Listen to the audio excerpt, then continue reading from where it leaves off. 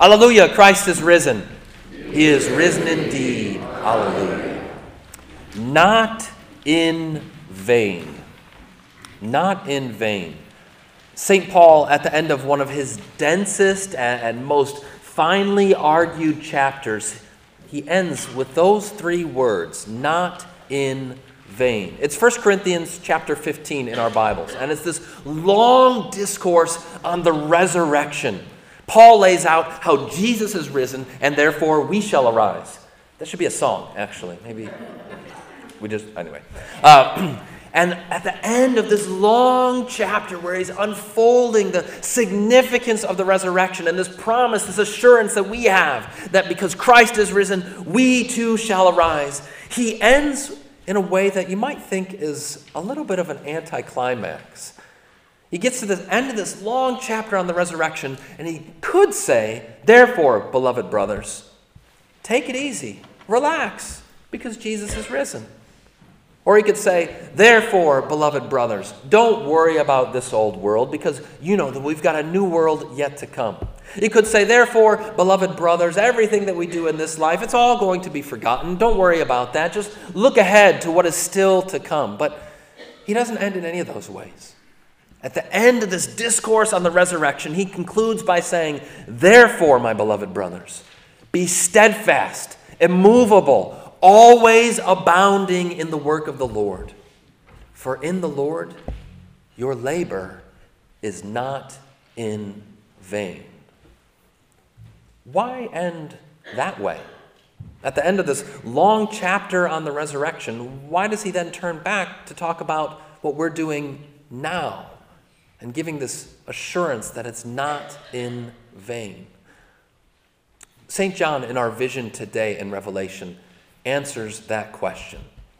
It's the vision of the New Jerusalem. So last week we kind of zoomed out and we got this great big picture of the promise of the renewed creation that is yet to come. We looked at how it started all the way back in Genesis and finds its fulfillment and culmination there at the end with the renewed creation. And now we're going to zoom in a little bit within that renewed creation and see the life of the New Jerusalem, of Christ's bride, the church, and what that life looks like and what accompanies that life. And as we do, we're going to find an answer to that question of why Paul would end his chapter on resurrection with this assurance that your labor is not in vain.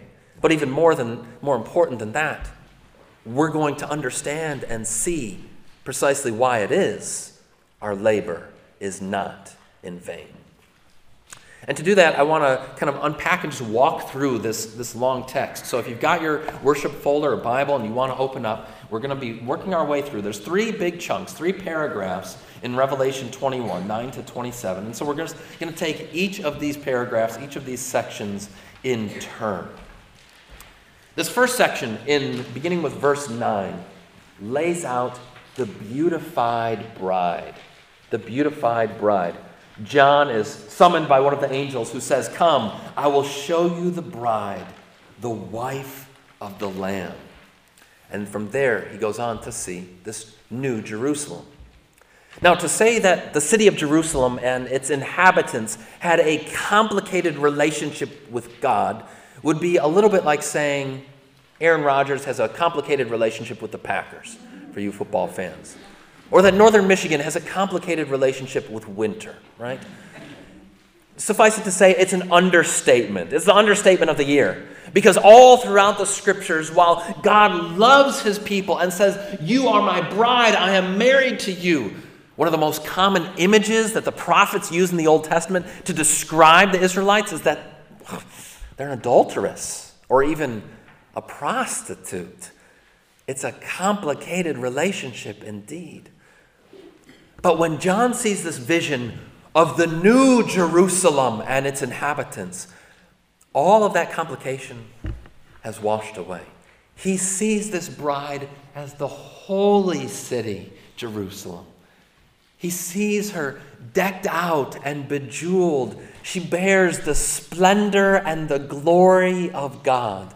Because here, the people of God on the last day finally have been purified holy.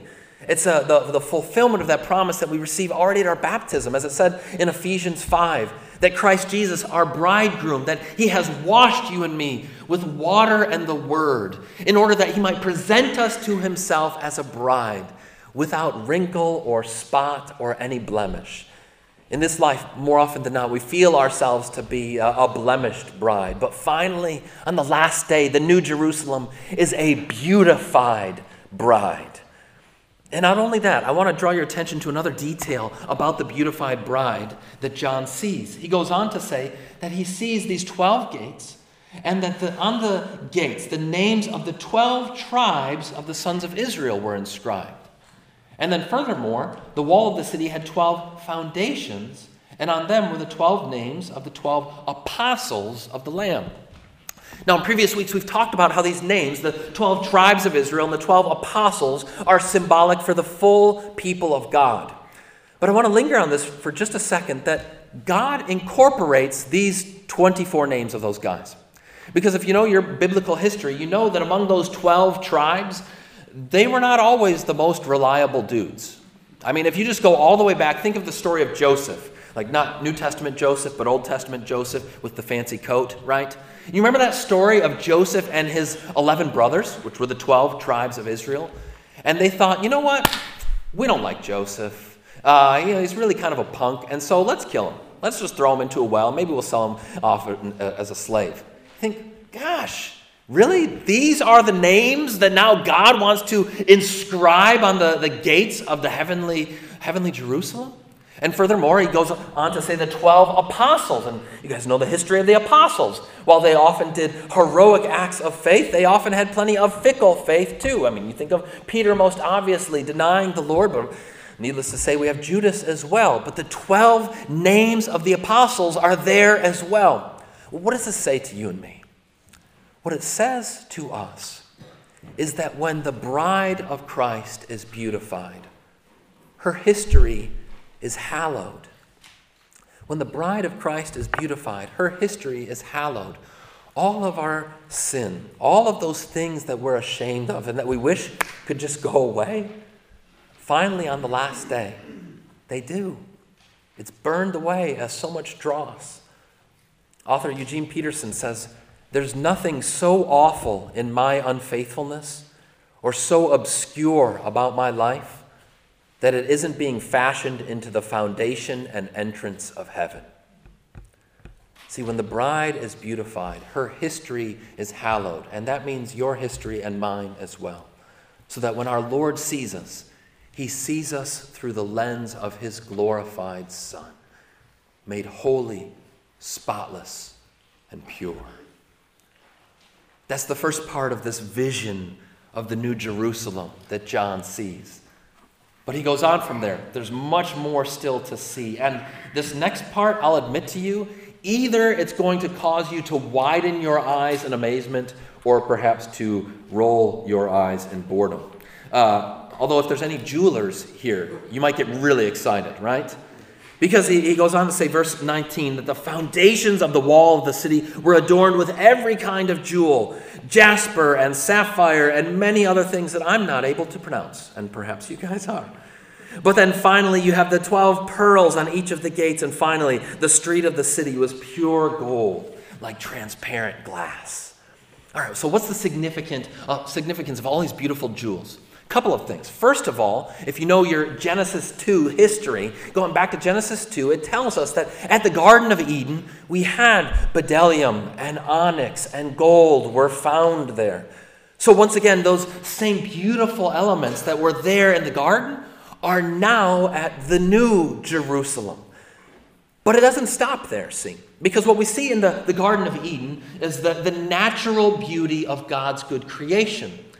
But in the New Jerusalem, we don't just have minerals, we have jewels. Now, if you're like me, you might not know the difference between these two. You're like, they're all fancy and pretty. What's the difference, okay? Well, a mineral is something that you find naturally in creation, but a jewel is when you take those minerals and when you work them over, when you beautify them. It takes a master artist in order to make those minerals all that they could fully be. And so what we see in this next part of the vision is creation perfected. See, Sometimes when we talk about the New Jerusalem and that heavenly future, we say, oh, it's going to be like a return to the Garden of Eden. We're just restoring Eden. And there's some truth to that. But we see it goes even further still, because here it's not merely reduplicating the garden, but it's taking it even further. Now is the garden perfected as the master artist, our God, has cultivated the good stuff of creation and made it even more wondrous and even more beautiful. And this is reflective of our vocation as his human creatures, as those who bear the image of God. See, God has not just called us to live naturally, to enjoy creation, but to live as artists and gardeners, to cultivate the good stuff of creation and to bring out even more its glorious potential that is embedded within it. And finally, on the last day and in that renewed creation, we will see the glory and beauty that was already latent in this world. We'll see it be brought to its fulfillment and its fullness. Its creation perfected. And not only is it creation perfected, and those good gifts of nature that are made whole, but also culture. And that brings us to the last section of the vision, in which we see culture redeemed. We look at that last paragraph, and what stands out to me are the things that are there and the things that are not there. So first of all, what's not there?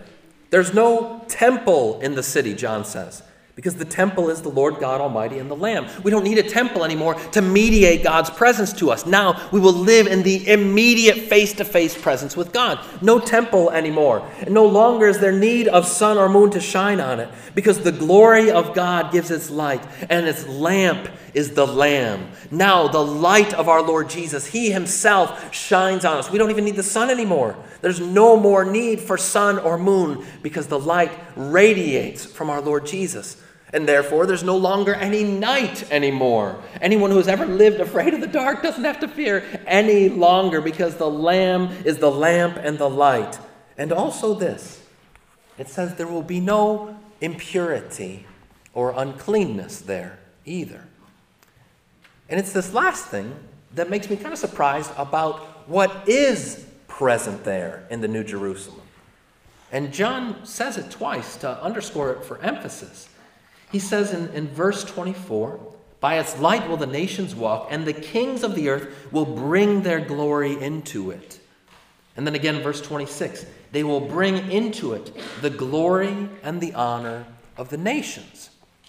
Now, what is this talking about? Now, when it speaks of the glory of the nations, it's talking about the crowning cultural achievements of the nations of the world. This is what it means when it says the glory of the nations. Those things that each of the different nations, you might think of whatever it is about each respective country on the world that they are most proud of. What is their best work? We heard in our Old Testament reading of the ships of Tarshish. You've thought recently about the ships of Tarshish. Oh yes, those glorious ships of Tarshish. Or we might think of the beer of Germany. Yes. Or the baseball of America, our finest cultural import. Some people might say jazz, or we could talk about all of these different things. In the ancient world, they would have spoken of the seven wonders of the ancient world, perhaps. Or again, our Old Testament reading talked about the glory of Lebanon, which is its lumber, okay? In other words, the glory of the nations is its crowning cultural achievement. Now, what's surprising that it would be included here is that this is coming from pagan nations, not just from God's people. In other words, it's not just saying, all right, all the good stuff from Christian culture is going to be there, right? Like all of your favorite Christian movies are going to be there in the New Jerusalem. It's saying that the beauty and the glory of all of the nations. But how does that work? If it says nothing unclean is going to enter into it. Well, see, the very best that humanity has created, what makes it unclean is not in itself. It's not an intrinsic value about it, but instead when it would have an idolatrous function. When the stuff that humans create is used in a way that's counter to God's purposes. but it doesn't mean that it's bad in itself. And what we see in the New Jerusalem is that just as humans will die and rise and so be redeemed, so also human culture is going to go through its own kind of death and resurrection, and so be redeemed and used for God's good purposes eternally. Now, we can't go too far here. We can't get too specific in what all is going to make the cut, if you will. But I think it's fair to say that Bach and beer and baseball are going to be there, right? Some of the beauties of God's good world, the things that humanity has created, has cultivated from his already good world, we have taken it one step further. And what have we made of the world? That's the glory of the nations.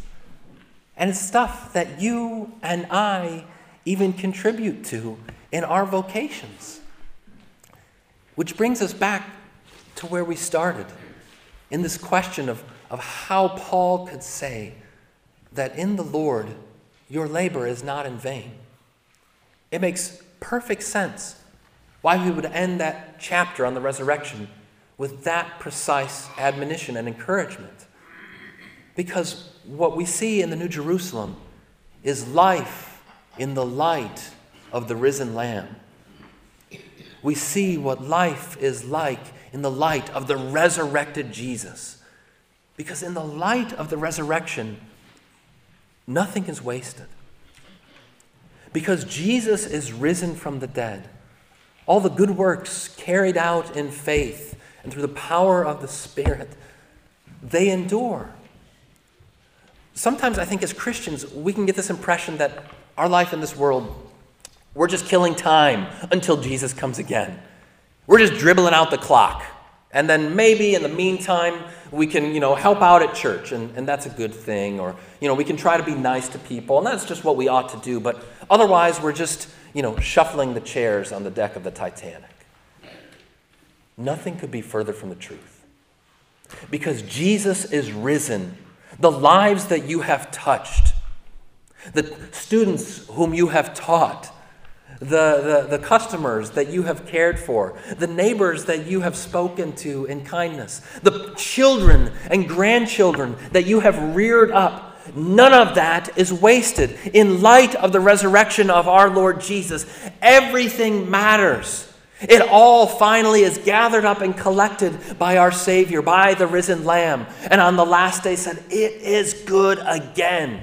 We need this reminder when so often in our lives it can feel like it's just a waste. What are we doing with ourselves? When we feel like, am I really having an impact? Am I really connecting with people? Is the stuff that I devote my labors to day after day, does it matter? I had a quick reminder of this past week, and I'll close with this. I was talking with a friend out in Washington State, and I was lamenting to him about how sometimes, I write a lot. You guys may have noticed. I like writing. And sometimes it feels like, I can just write and write and write and write, but does it really matter? Or would I be better off doing something else, right? But he says, "Pastor, I want to tell you about one person that it did matter to." I said, "I need to hear this information." He says, "You know the copier guy?" I said, "No, I don't know the copier guy." He says, "Well, you don't remember this guy, but we had a copier guy at our church up in Washington State. And he would come in, and copier guys are an interesting lot because they kind of get to be flies on the wall, right? And listen to the conversations that happen around the church, and sometimes, to pick up the papers that come out of the copier." He says, so our copier guy, he was coming week by week, and he was collecting some of the papers that were coming out of the copier.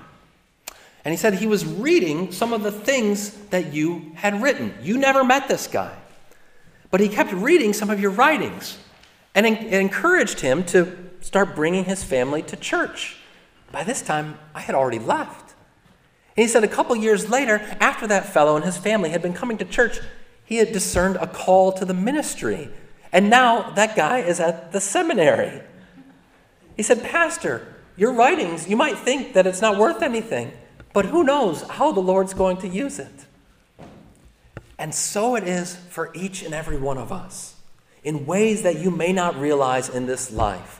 The Lord is using you to touch others so that when we work well in the power of God's Spirit and by faith, we are giving others a taste of the New Jerusalem and perhaps even providing its furnishings. Therefore, be steadfast, immovable, always abounding in the work of the Lord. For in the Lord, your labor is not in vain. Amen. May the peace of God that surpasses all understanding keep your hearts and minds in Christ Jesus. Amen. We stand to confess our faith.